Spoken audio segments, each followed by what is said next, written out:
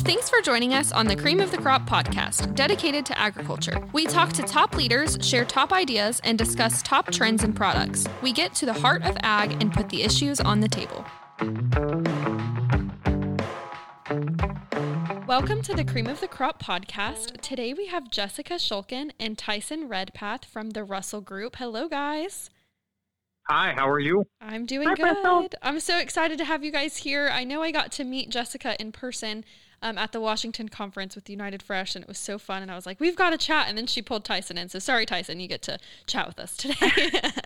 You were introduced to the much better half, much better looking, much smarter, much more insightful for sure. How much did you pay him to say that, Jessica? I mean, not enough, clearly. I'm just kidding. Well, I'm super excited. I can imagine that a lot of our listeners that are listening may not know what the Russell Group is or what they do. But before we get to that, I kind of just want to have a brief introduction of who you are. Jessica, we can start with you. If you'll just share a little bit about your background and what you do at the Russell Group. Sure, absolutely. So my name is Jessica Shulkin, as you said, and I am a principal at the Russell Group. The Russell Group is a small food and ag, broadly speaking, focused lobbying firm in Washington. We serve a number of clients all the way from regional commodity associations up to major multinational corporations. I had been at the Russell Group for a little over 3 years, and before that, I actually worked in the Senate almost my entire career. I worked on the Senate Appropriations Committee, and that is the committee that writes the annual funding bills that funds the government. I was specifically on the Agriculture Subcommittee, so we were in charge of funding the Department of Agriculture and the Food and Drug Administration. I was there for over 18 years, and so the vast majority of my career in D.C. was spent doing budgetary stuff. And before that, I was a presidential management intern. I'm originally from Kentucky, but I am proud to call Falls Church, Virginia home now for the past long number of years.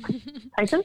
So I originally hail from Oxford, Ohio. I grew up on a farm that my brother still owns and operates and manages and farms today, just north of Cincinnati, Ohio, Oxford, Ohio. And upon graduating from the Indiana University in 2000, 5 days later, packed up my Ford Explorer, moved to Washington, D.C., and began working for my home Congressman John Boehner. Most of your listeners will know Boehner from his days as Speaker of the House when I worked for him. He actually was the senior most Republican on the House Agriculture Committee. And he actually served on the House Agriculture Committee for 16 years. And so my last call of duty with him, I handled all of his ag policy work, which was natural, sort of a natural migration for a kid that grew up on a farm in his district to come do that. Mm-hmm. And now I call Chevy Chase, Maryland home. I too am a principal. Is that the title we're using today? So I guess I'm a principal at the I heard somebody say it. Yeah. And I have been here at the firm since 2005. Wow, it certainly sounds like I love both of your stories because they're both rooted in agriculture, and I think that gives a lot of validity to our listeners, which are mostly going to be fresh produce growers, shippers, and packers, which is our customer base, and that's pretty much who listens to our podcast. So I'm really excited to kind of talk about the role, the very important role that you guys both play in keeping farmers farming, really.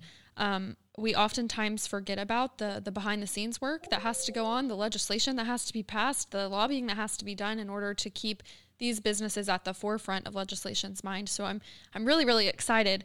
The first question I have, and we'll direct this one to Tyson, and then Jessica, if you have anything to follow up with it, what are some strategies that you help your clients, like strategies on how you help your clients identify some goals? So you said you have clients ranging from commodity associations to multi-million-dollar corporations. How do you sit down and strategize with them to identify some goals that they have, and then moving forward, execute that lobbying to successfully influence? Well, I think a couple of things. First and foremost, just identify geographically where they're at. Where do they farm? Where do they grow? Where are they producing? Where are they manufacturing? How many folks work for them? Mm-hmm. How many generations have been involved in the business? If we're talking about farmers and growers, but really, it is important that we help them identify just where they're located and which congressional districts they call home to, Mm-hmm. that they have employees in, which states are important, and then building that out, suppliers, allied organizations, folks that they do business with, Mm-hmm. that rely upon that spirit of enterprise and that freedom to do business in order for them to be successful. I think second, it's to make sure that they prioritize, and that sounds easier than sometimes it is, but you can't be successful if you're trying to achieve 10 different things. Yeah.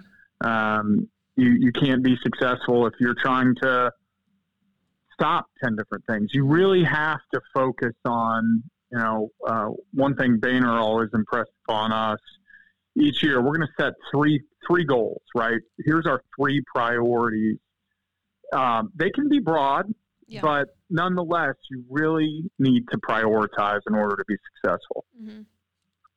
That's such good wisdom. I think the first thing you said about not only figuring out like congressional districts and things that we often overlook when we're in the nitty gritty of running a business, but something along the lines of that is reaching out and determining that these customers or clients that you guys have are influencing and impacting way more than they actually think they are. As when you start sitting down and saying, okay, where do your employees live? And then where do they send their family to school? And where do the influence is so far stretched, and being able to recognize that at your level is really exciting. And the second thing you said was that you cannot be successful when you're trying to do 10 things at one time. I love the importance of hearing that. And I think that all of our listeners, that's something tangible to take aside from legislation, just like in life, trying to be the best at everything. I'm like the world's worst at this. I'm like, I'm going to do it all. And then end up like crashing and burning, right? It's like, you can't do everything. You can't save the world at once. So taking these like smaller tangible goals, I really love that approach. Jessica, do you want to add to some strategies that you help your clients, how they identify goals? Sure. Yeah, absolutely. I think the other thing that we do a lot of times when we get a new client, right, it's because they have come to us because they have a specific problem that they want solved and they don't know who to talk to, or they've never, you look at USDA and it's 100,000 people and who knows how best to get in that door and get into the right room and talk to the folks who can help you answer your specific question. And so really, I think spending time with our clients, we talk all the time about communication, over communication. You cannot talk enough to really dive down to Tyson's point, the specific things that they want to address. And a lot of times, it takes several conversations to get, really to the point of action that you want to do. And the other thing that we do here, and I think we're very proud of, is we also serve as a lookout for all of our clients, both for things that the federal government might be doing that might be concerning to them or they might want to see some changes to, as well as opportunities that may arise that a company or a group may be in a great position to take advantage of, whether that's about funding or policy. But we have, we spend a lot of time going through bureaucratic documents and, the loads and loads of information that USDA specifically and other government agencies are putting out every day to try to make sure that our clients are aware right at the beginning and they have the very first notification of opportunities that may show up. I'm very appreciative of that mindset in the industry. Is like oftentimes we can miss those things if we're not neck deep in it like you guys are. So serving as a lookout. I certainly want to talk about that in just a second, but something you said really caught my attention. And it was after like you guys have identified these goals. I have a question. Like, it sounds silly, but like, then what? Like once you've sat down with your customers or with your clients and you've said, okay, now you know what they're fighting for, what you can help them with, then what does that process look like? Jessica, if you want to wrap that thought up for me. Sure. Yeah. It's a little bit different, I think, for every client, but typically, like I said, it's over communicating with them. And then we figure out what is the message that we want to take and to whom do we need to take it. For a lot of things, you don't necessarily need to go to Congress. In fact, we would always recommend if there is a USDA specific issue, you want to go to the bureaucrat, really, at USDA, who is the decision maker, and you don't want to raise your issue up to the level of a political appointee or to a member of Congress unless you absolutely have to. Mm-hmm. And so we will develop a strategy. What the first step should be making sure we have all the information and then figuring out who the messenger needs to be. Sometimes it's our client, sometimes it's us, sometimes it's, to your point, other people in the district talking to a member back at home, so they're hearing from their constituents and not from a Washington, D.C. lobbyist. Mm-hmm. So it varies, but I think the ultimate goal is to try to be very specific and then very thoughtful and targeted about who we're talking to and at what time in order to influence the process in the most, the best way possible. Because as you know, it takes Congress a really long time to do anything. Yes. So a lot of what we do is actually at the department and not, you don't try not to bring Congress in unless you really have to do that and save that for later. Such good insight there too. I think a lot of times we can instantly be like, oh, we got to go to Congress with this and forget that there may be some simpler ways to affect change that are going to be a little quicker, like you just said. Tyson, I did have a question for you. And if you'll just give me some insight into like how the Russell Group works with the ag industry as a whole, but specifically your clients, to provide agility. Good question. Agility. And are we talking about in the marketplace with government itself, or when you say agility, necessarily what do you mean? Really with government itself. Like how are you guys working with the ag industry to provide that maybe one step ahead, or maybe providing an opportunity for them to affect change? Like how are you working with them to do that? Yeah, I think the most important thing is to look not one but two steps in front of yourself. In terms of, one of the things I talk a lot about is, and I think we do a nice job of here, is forecasting, right? And that's something that really the origins of our firm go back to when it was Lesher and Russell. Bill Lesher and Randy Russell both worked as economists at USDA. And as you well know, the one thing that economists are great at doing is putting out projections and putting out forecasts. Mm-hmm. Now, we can talk about whether those forecasts are always accurate or hit their mark, but it is one thing that we've done. And going back to my work on Capitol Hill, again, it was, okay, if this bill is introduced, if this amendment is introduced, if we take this position, what does that mean 2 steps ahead? And I think that's just critical in providing that agility. So I think for agriculture and for the ag industry here in Washington, your point is a good one. We're always great at saying, look, this is what this has caused. This is the problem that we have incurred. But where I think we can all do better is anticipating and forecasting what is on the horizon that ag needs to begin thinking about now. And that's certainly something that I think helps policymakers avoid those unintended consequences. Mm-hmm. Now, a lot of times we take that and we go to members of Congress, their staff, or the department and say, look, here's what we see coming. And this is where we would suggest you avoid that bad policy outcome by taking these steps. And look, sometimes they listen, sometimes they don't. But forecasting is absolutely a critical part of what we do. I think that what's really impressive to me just about what I've read about the Russell Group and you guys specifically, and now on this podcast, like everything that we've talked about is so futuristic thinking. It's like you just said, being 2 steps ahead versus like in the now. And we know the struggles that we're facing now. We know the issues, but more importantly, like you just said, is what is coming. What do we need to be prepared for? What do we need to already start fighting for and fighting against? Because I think we have to do both. We have to stand up for what's good that's happening, but also stand up for what could be detrimental to the industry and what's happening. Jessica, I think I wanted to unpack this whole concept of like you kind of serve as lookouts for your clients, and you're looking for danger, but also opportunity for them, which is so cool that you're doing both, because there's like the positive side of that too, which is really exciting. But it leads me to this question, and you guys are the ones to answer it. What are some hot topics right now that you would urge our listeners, so the produce industry, to really get involved with or really look out for? I know there's a whole lot going on with infrastructure and labor and supply chain issues, but is there maybe one or two things that you could say, hey, as an industry, like make sure to know what your stance is on this? Is there something you could think of? I think Tyson and I could probably give you 100 different answers.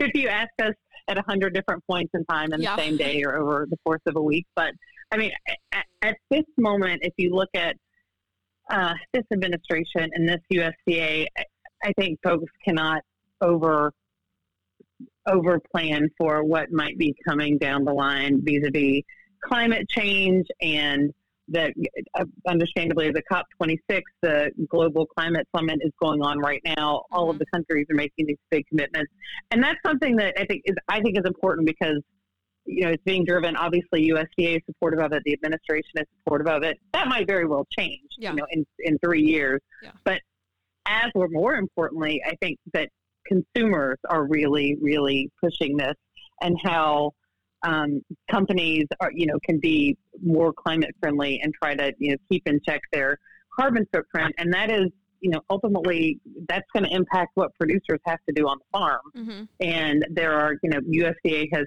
put out all sorts of opportunities to try to help farmers do a better job or take advantage of every opportunity to implement some climate smart ag practices. I think that's going to continue. Yeah.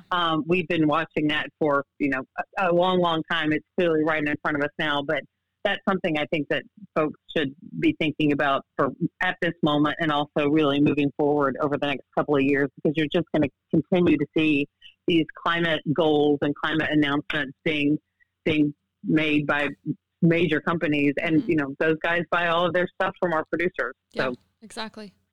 So it is going to, it's going to affect all of us if it not already is. But just encouraging our listeners to not lose your seat at the table when it comes to certainly talking about carbon footprint. That's a good one. Yep. Thank you for that. Tyson, how about you? Is there maybe one, and maybe it's just one you're working on right now that's just like right in the front of your mind, but something that you could encourage them to stay involved in?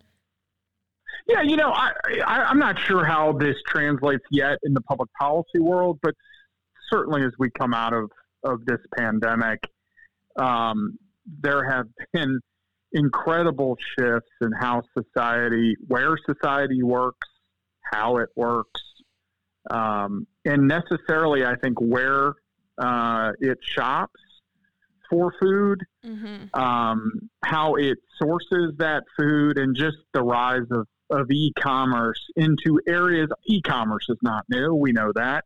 Yeah. But certainly nothing has, I think, accelerated e-commerce in the food space. And I'm thinking more in the ag space too. Yeah.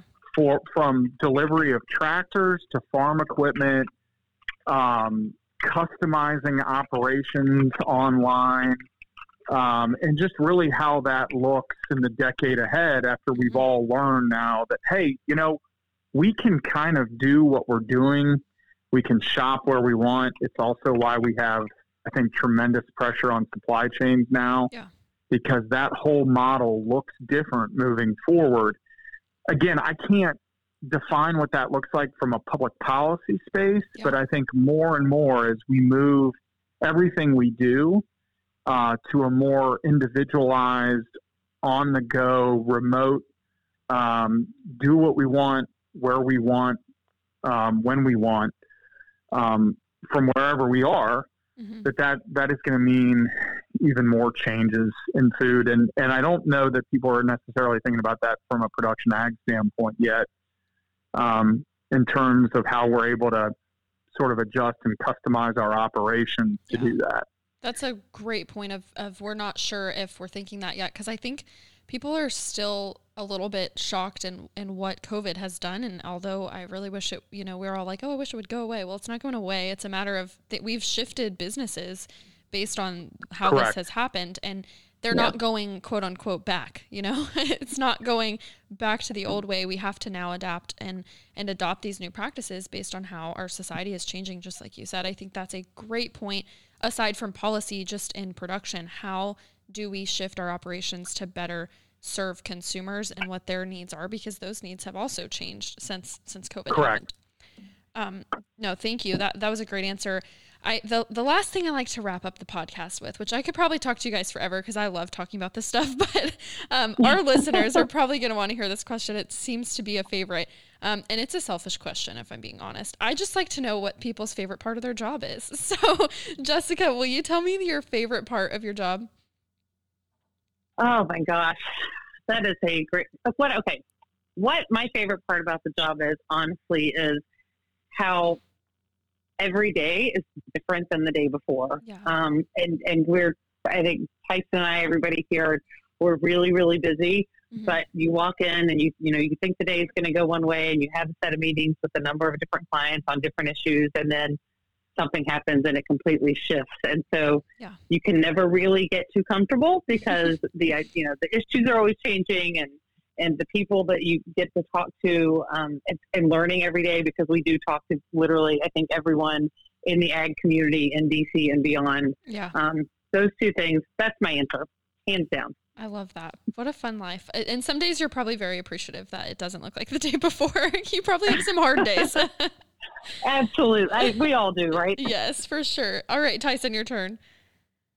It's probably the part that really the pandemic has taken away the most of, and that's just the ability to meet new people, the ability to meet with people, and the people that often come into Washington, your growers, the growers listening to this, our clients.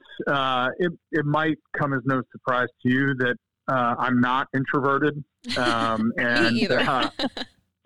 I really do enjoy the interpersonal connectivity of what it is. It's why I went into lobbying. Yeah.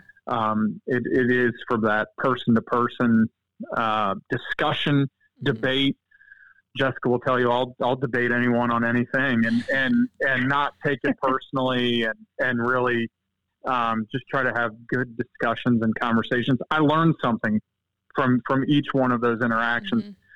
We're slowly getting back to that, but it's certainly not the same in a virtual setting. And it's something I look forward to getting back to. But yeah, it's just the human to human interaction of the work that we do. It's rewarding. Even when someone disagrees with you, it's rewarding because you often learn something about that person or even their perspective, on life. Mm-hmm. So I certainly agree with you. I have a very similar perspective, and I love that even in the midst of disagreements, like you still taking something away from it's so important. But that interpersonal, I know that when I went to the Washington conference where I actually met Jessica, it was like one of the first things that was like back in person, like everyone gets to see each other. And I just forget like how amazing the ag industry is until you're like sitting in a room with everyone and you're like, oh my gosh, this is so cool. Like we're going to affect so much change. It was just so exciting to like be with people again. It was so nice. But I wanted to hug everyone I saw. Right. I very much appreciate that. Right. I agree with you 100%. And now it's like, you have to ask like, can I hug you? It's that awkward moment. But it was really exciting. And I'm just so thankful. I know you guys are saving the world one client at a time, so I will let you get back to it. But I'm so thankful that you took just a little bit of time out of your day to share with our listeners and share with others the good work that you guys are doing that oftentimes feels behind the scenes. But if nobody's told you today, thank you for all you're doing. Thanks, Bristol. Thank you. Thank you for joining us today. This podcast has been a presentation of Has Media, copyright 2021, all rights reserved. Be sure to follow us on social media, LinkedIn, Instagram, and Facebook at Highland Ag Solutions.